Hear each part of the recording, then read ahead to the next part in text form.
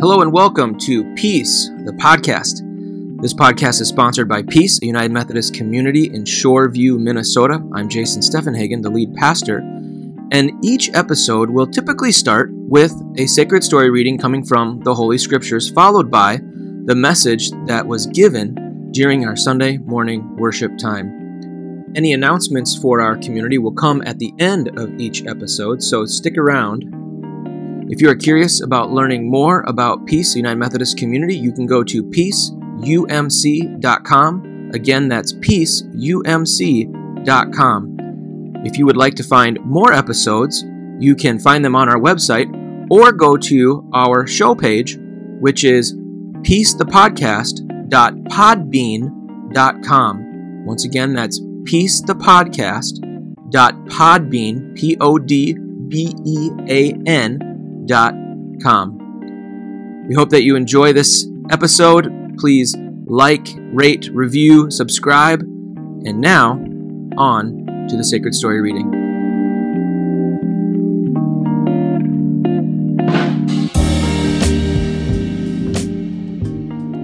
Little sacred story reading, a little sacred scripture for this morning. We are focused on 2 Kings chapter 5, and we're looking at verses 7 through 16. We're in a series that we're calling Church Is ... where we're looking at this 30,000-foot view of the church. We're not getting into the nitty-gritty about what color should the pews be or, all the little things that go on, but we're talking about the big philosophical idea of what should the church be.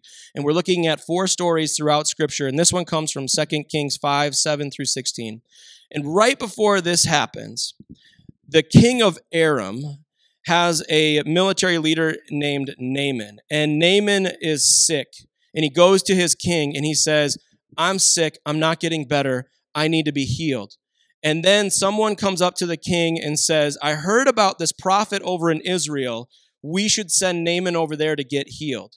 Even though we've maybe kind of been enemies with them on and off again for a while. But let's just try it and see if this prophet can do any healing. And so they send a letter to the king of Israel asking if there is someone that can cure the commander of the Aram army, Naaman. And this is what happens next. As soon as the king of Israel read the letter, he tore his robes and said, Am I God? Can I kill and bring back to life? Why does this fellow send someone to me to be cured of his leprosy? See how he is trying to pick a quarrel with me? When Elisha, the man of God, heard that the king of Israel had torn his robes, he sent him this message. Why have you torn your robes? Have the man come to me, and he will know that there is a prophet in Israel. So Naaman went with his horses and chariots and stopped at the door of Elisha's house. Elisha sent a messenger to him to say to him, Go wash yourself 7 times in the Jordan, and your flesh will be restored, and you will be cleansed. But Naaman went away angry and said, I thought that he would surely come out to me and stand and call upon the name of the Lord his God and wave his hand over the spot and cure me of my leprosy. Are not Abana and Pharpar, the rivers of Damascus, better than all the waters of Israel? Couldn't I wash in them and be cleansed? So he turned and went off in a rage. Naaman's servant went to him and said, My father, if the prophet had told you to do some great thing, would you not have done it? How much more then when he tells you, wash and be cleansed? So he went down and dipped himself in the Jordan 7 times, as the man of God had told him, and his flesh was restored and became clean like that of a young boy. Then Naaman and all his attendants went back to the man of God. He stood before him and said, Now I know that there is no God in all the world except in Israel. So please accept a gift from your servant. The prophet answered, As surely as the Lord lives, whom I serve, I will not accept a thing. And even though Naaman urged him, he refused. 2 Kings 5, 7 through 16. Last night, my wife and I went out with another couple to go see a movie and grab some dinner. I had no knowledge of what movie we're seeing, and as many of you know, I like movies a lot. I have a note on my phone that has the 21 movies that this podcast I listen to recommends that you might want to see in order to prepare well for the 2024 Oscars that are coming up. So I am a big time. I like good movies. I did not know what movie we were seeing. My wife told me the name of this movie. I had not even heard of this movie. which was like a red flag, right? Like alarm bells should have gone off. But it starred Meg Ryan kind of coming back to Hollywood and doing this movie, and it had David Duchovny, and it was this romantic comedy. And so I was like, okay, it's, she started telling me a little bit about it. I was like, okay, a romantic comedy with Meg Ryan. I mean, I liked all of her romantic comedies back when, I was in high school, and forgive me for being that young, I'm sorry. And so I was like, let's give this a shot. It was terrible. It was one of the worst movies I have ever seen in my entire life. And here's why I don't mind telling you that. If you're hoping to see it, and it's called What Happens Later, I am just lowering expectations for you, okay? So now you can all be pleasantly surprised. It was one of the worst movies I have ever seen. I literally thought, I think a nap might be better. And I almost fell asleep in the theater. And then I thought maybe I should start thinking through my message on Sunday just because I have time on my hands. It was that bad.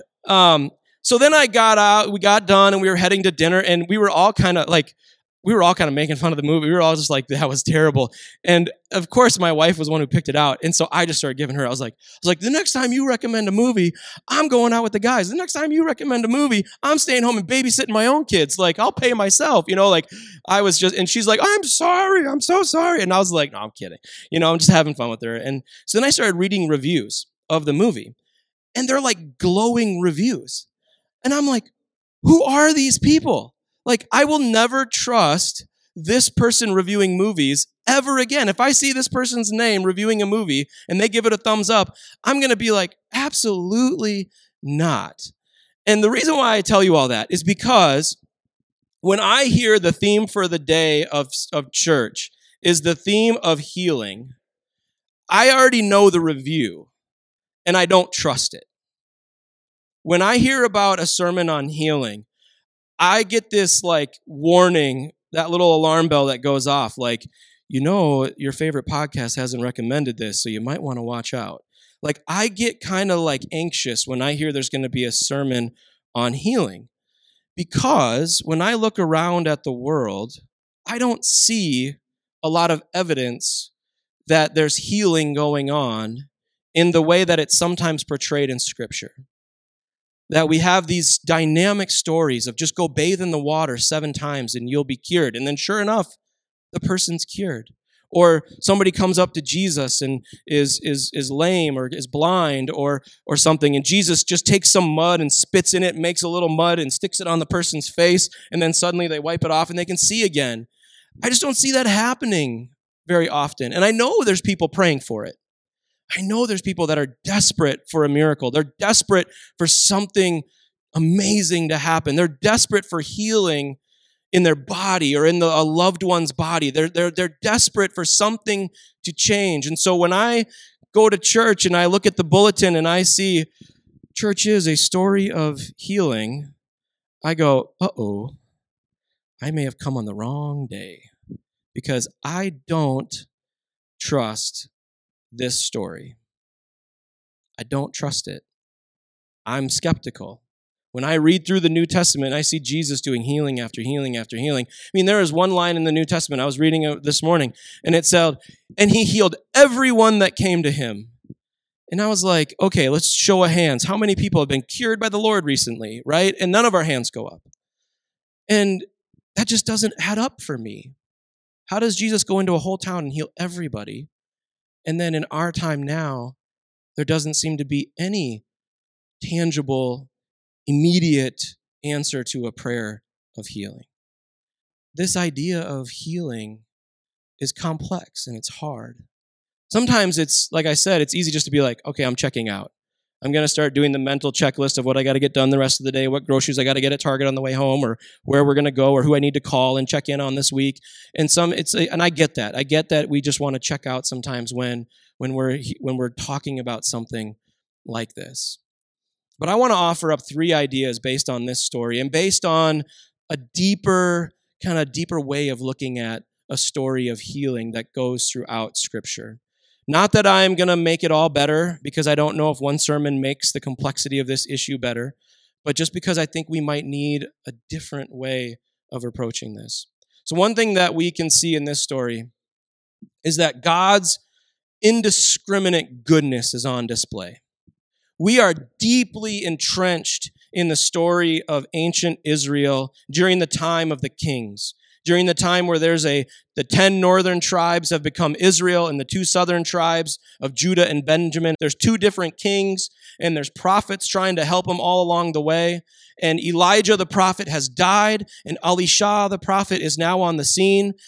Ahab and Jezebel Ahab was the king who married Jezebel. Ahab has died. And so there's this complex turnover of a new king, and there's enemies all around them, and there's chaos abounding, and nobody knows what's going to happen. Some of the prophets are like, doom is coming. And others are like, you better turn it around. And others are like, there's hope in hope in the Lord. And so there's a lot of complex geopolitics going on in this part of the world, which it's still going on today. And so there's a lot of confusion. There's a lot of trial. There's a lot of question about where is the presence of God? And is God going to show up for the people? And you would expect God to show up and do miraculous works within Israel or within Judah, within God's own people, the people that God called out of Egypt and through the wilderness and into the promised land. You would expect God to be showing up over and over just for the people of Israel, God's chosen people. But in this moment, we see the indiscriminate goodness of God. That when this foreign army leader who is in desperation comes to the prophet doesn't even bother going to the door. Just sends the servant and goes, yeah, just tell him to go take a bath in the river 7 times. It'll be fine, right? And sure enough, that goodness of God shows up for the army leader of a rival country next door. Someone who's on the doorstep, a threat to their very existence. And we don't see any sign of, we're going to make an alliance with Israel for the next 100 years, and we're going to be on your side, and we're going to be protecting you, and you protect us, and we're going to become compatriots. We actually see, like 3 chapters later, the king of Aram is now attacking Israel. So this healing doesn't result in a monumental, earth-shattering changing of the guard, a new alliance. It doesn't do any good except for Naaman. God's goodness shows up where you would not expect it. And I think that's good news. I think God's goodness showing up indiscriminately might drive some of us crazy because I've done all the praying. I've done all the church attending. I've done all the tithing. I filled out my pledge card. I should expect a good thing, not somebody who never shows up at church. Nope. God's love is indiscriminate. It doesn't matter. The sun shines on all people. God is with all of us. And yes, there's something unique about us gathered here today, about us choosing to follow this way, this path, to be on this trajectory of hope and love and justice, but it doesn't mean that God's goodness doesn't abound everywhere. And I think that's good news. It's not a formula. It's not a magic trick. It's not if I put this in, I get this out. It's not a vending machine of love. Instead, it's just goodness and love. And that's good news. The second thing I want to point out is that healing is more than physical. That yes, in this story and in multiple stories within the New Testament, we see healings take place of physical things, whether it's blindness or lameness or leprosy. We see Lazarus rise from the dead. That's a pretty physical healing moment. And so yes, healings in the Bible are often physical. Yet there is something dynamic happening within the person. So what we see Naaman doing is we see Naaman thinking that healing and restoration must take place with a big thing. Like, I expected him to wave his hand and to call upon the name of the Lord his God and then heal me of this disease. I expected a big show. I expected the lights. I expected all of the different things. I expected the thunder to roar and lightning to come down. I expected something miraculous to happen. He wants me to take a bath in a dirty river. Are you kidding? Like, that doesn't seem to make any sense. And why do I have to do it 7 times? Why 7 times in the river? Why not just once? I mean, if this is so miraculous, why can't I just go do it 1 time? Maybe this is a magic river, right? Maybe that's the thing. But no, there's better rivers over in our own country. Like, why do I have to go to this one? It's because Naaman's pride had to be healed. And even after the fact, Naaman's like, oh my goodness, thank you so much. What can I give you? Right? Like maybe this was like the reverse vending machine. Like now that I've gotten this, I got to give this. And instead it's like, I don't need anything. I don't need anything. This is just goodness. Your pride needs to get out of the way. Your pride needs to get out of the way. The other thing we see is a spiritual revival happen within Naaman. We see him recognizing the power and the goodness of the Lord, the God of Israel, the with us God, the one who is present. And so we see him changing and transforming and recognizing the dynamic love and justice of God and turning towards this God and saying, this God is the God. This God is the one that I am going to follow. There's a moment where Naaman is actually going to say later on to Elisha, going to say, when I go back home, the king is not able to kneel down at the altar of the God of Aram. And I need to bow down and help him do that and then help him rise up again because he's physically unable to do it. And I will be therefore bowing down before the altar of this God that I no longer believe in. And Elisha says, the Lord knows your heart. Go and do your duty.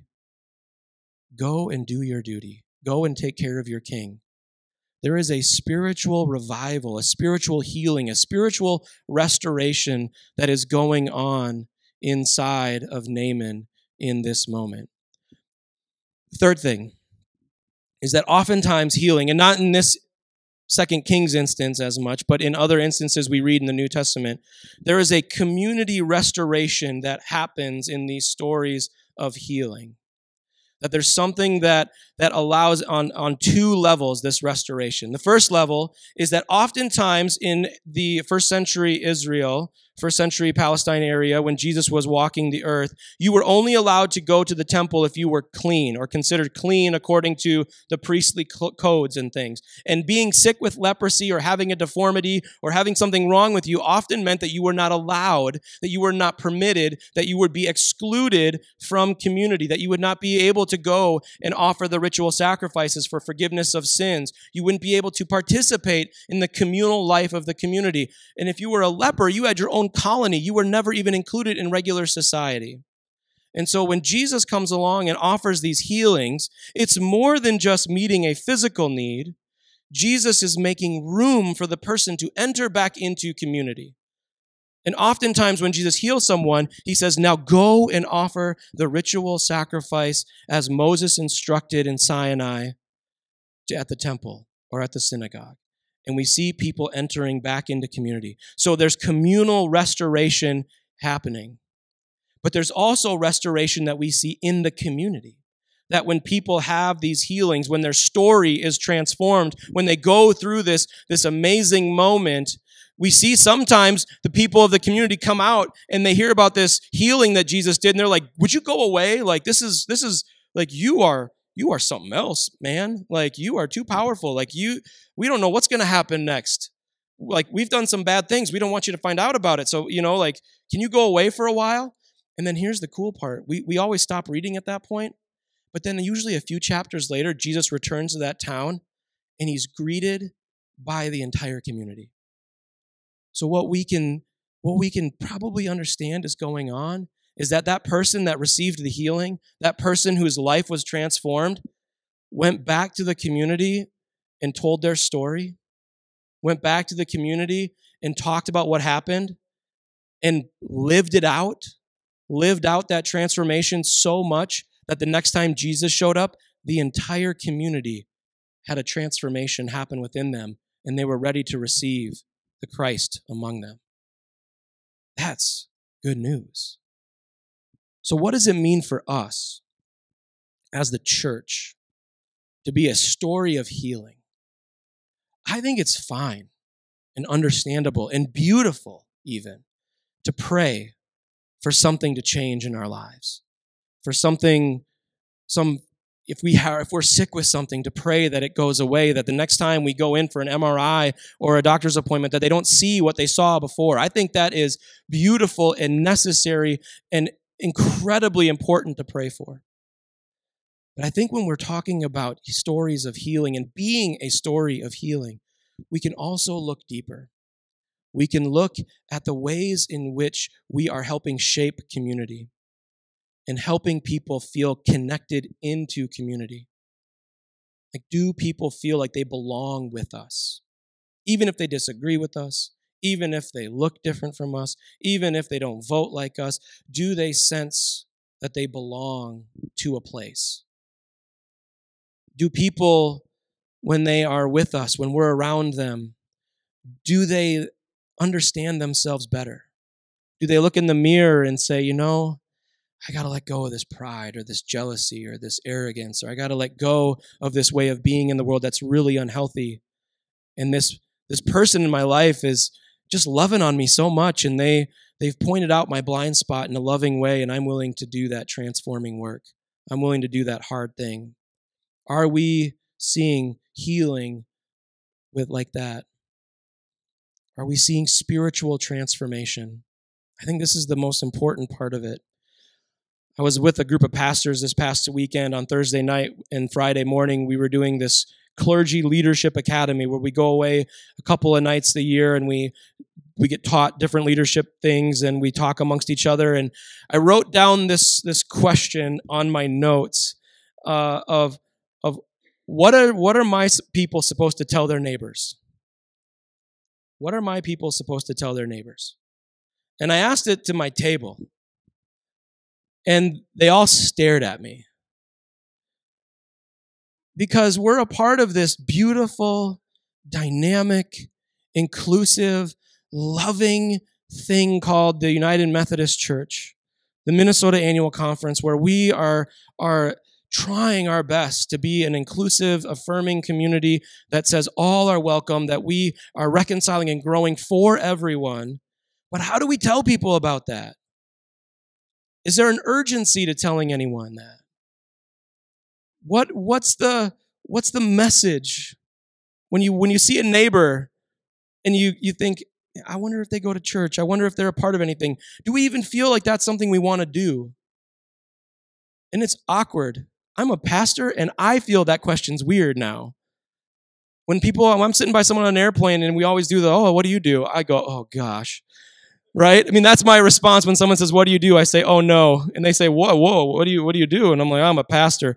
And then they go, oh. And I said, see? I mean, how do we talk about this? And that's where I think a story of healing needs to take place. Because what this thing is, this thing of church, it's more than just where we come to be motivated to go do good things in the world. And that's incredibly important. It's more than just where we hope to foster a great environment so that our community partners can have a beautiful place to operate and do yoga or preschool or choir rehearsal. And that's incredibly important.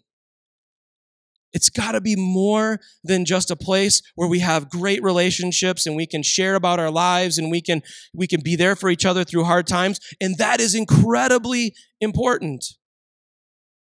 And you can do that here. And we want that here. We have to be that here. That was what was in the email. That's what's on the stewardship card, is all of those things. But it's bigger than that. And if it's not bigger than that, I'm still glad you're here. If it's not bigger than that, I want you to stay coming here. But what we're doing here is transformational relationship. We want you to be so moved by the love of Christ, so moved by the cross and the resurrection, so moved by God's outpouring of love, that grace that has always been present, so moved by that love that you can't help but be a new person, that you can't help but die to yourself, take up a cross, and follow Christ. And I know that I just quoted the Bible and I also scared you, right? Die to yourself, take up your cross, and follow Jesus. What? I struggle with that all the time. What does that mean in 2023? What is that going to mean in 2024? What is that going to mean when I have grandkids? What does that mean to take up a cross?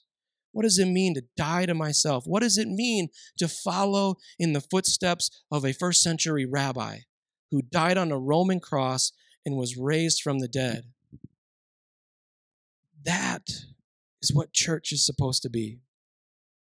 something otherworldly, something deeper, something bigger, something more than social justice, as important as it is, something more than cultivating a beautiful place for people to gather, which is beautiful, something more than a great social club where we get to know each other, which is important. It's got to be more.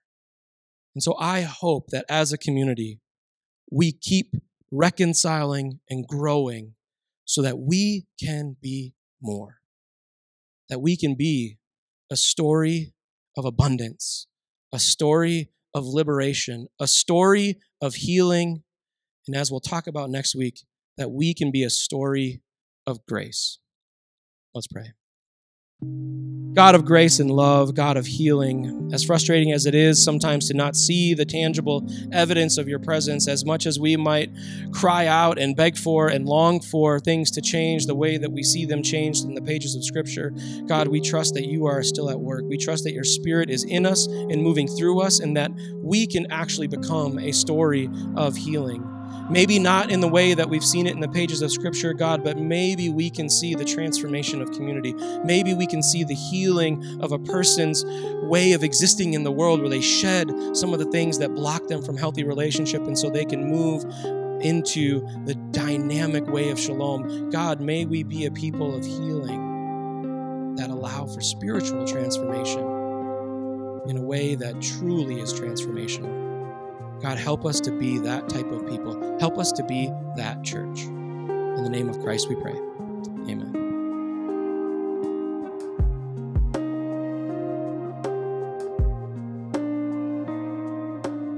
So towards the back, we had some handouts for you. One of them looked like this. It had the logo that you can see on the screen. It says Renewing for Everyone, and it has some stewardship goals on the back. And then the other one was the pledge card, which has the side where you can write in the pledge, and then you can fold it in half and leave it in the offering plate. Some of you that are on our email list, our Tuesday news, which often comes out on Wednesday or Thursday, you likely got an email, if you're on our email list, that had a lot of information about our stewardship campaign. This is our way of trying to get a better understanding of what people are planning to give or intending to give in the year 2024 so that we can set a budget that's as accurate as possible.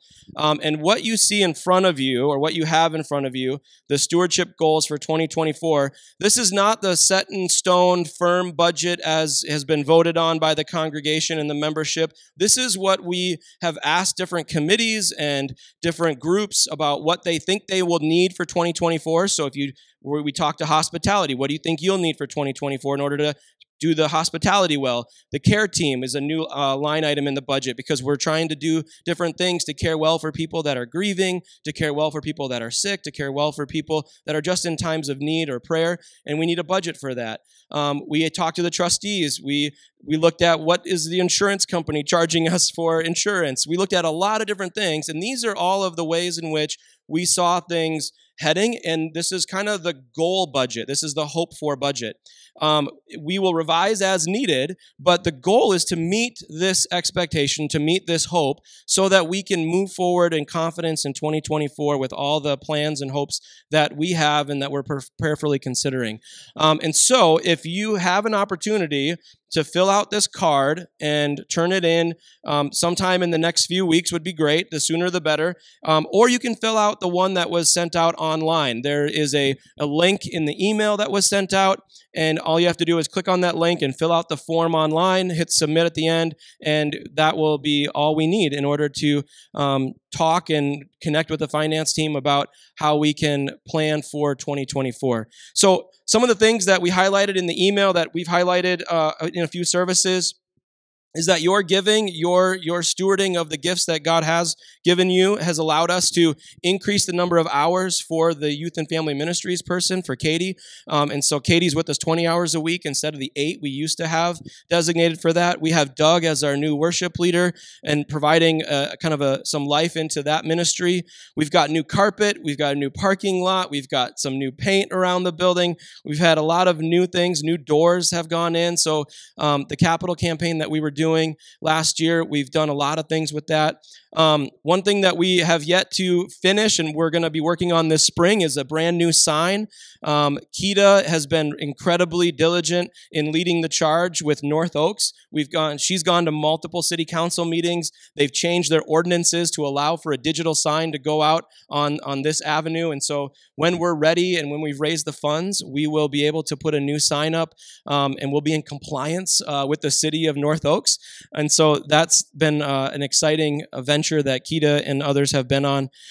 We've got a healthy emergency fund thanks to the giving that you've all done. We're prepared for hard times. We don't hope to use that. Instead, we hope to keep investing that into ways of making our savings work for us. But we got an emergency fund, and so that's been a real blessing to know going into the future, especially when the future is so chaotic and unknown at times. And then finally, we're in the process of updating our website, and we were able to hire someone to do that, and it's been a great endeavor to see the website transforming and being updated and working on that. And so I just want to say thank you again. I know I said thank you last week, but thank you for all the ways that you've given to this community to see it flourish. We paid our apportionments, the agreed upon rate for the whole year this year. We're keeping up with it, which is the first time that that's happened here at Peace in a while. And so thank you for that. I know that being connected to the Annual Conference of Minnesota is an important thing for our community. We've got great support from them in a lot of ways. And so for us to participate in what they're doing is really, really important. So thank you. Thank you for all the ways that you've given. And we're excited about the momentum going forward. And so please, if you get a chance, turn in that stewardship card, fill out the form online so that we can have a healthy understanding of what next year can look like as we dream about what God is up to with us here in this community. Thank you for listening to this episode of Peace, the podcast. If you would like to learn more about our community, go to peaceumc.com. Again, that's peaceumc.com. For more episodes of this podcast, you can go to our website or go to the show page, peacethepodcast.podbean.com. Again, peacethepodcast.podbean.com. May you experience the love of God, and may you have peace.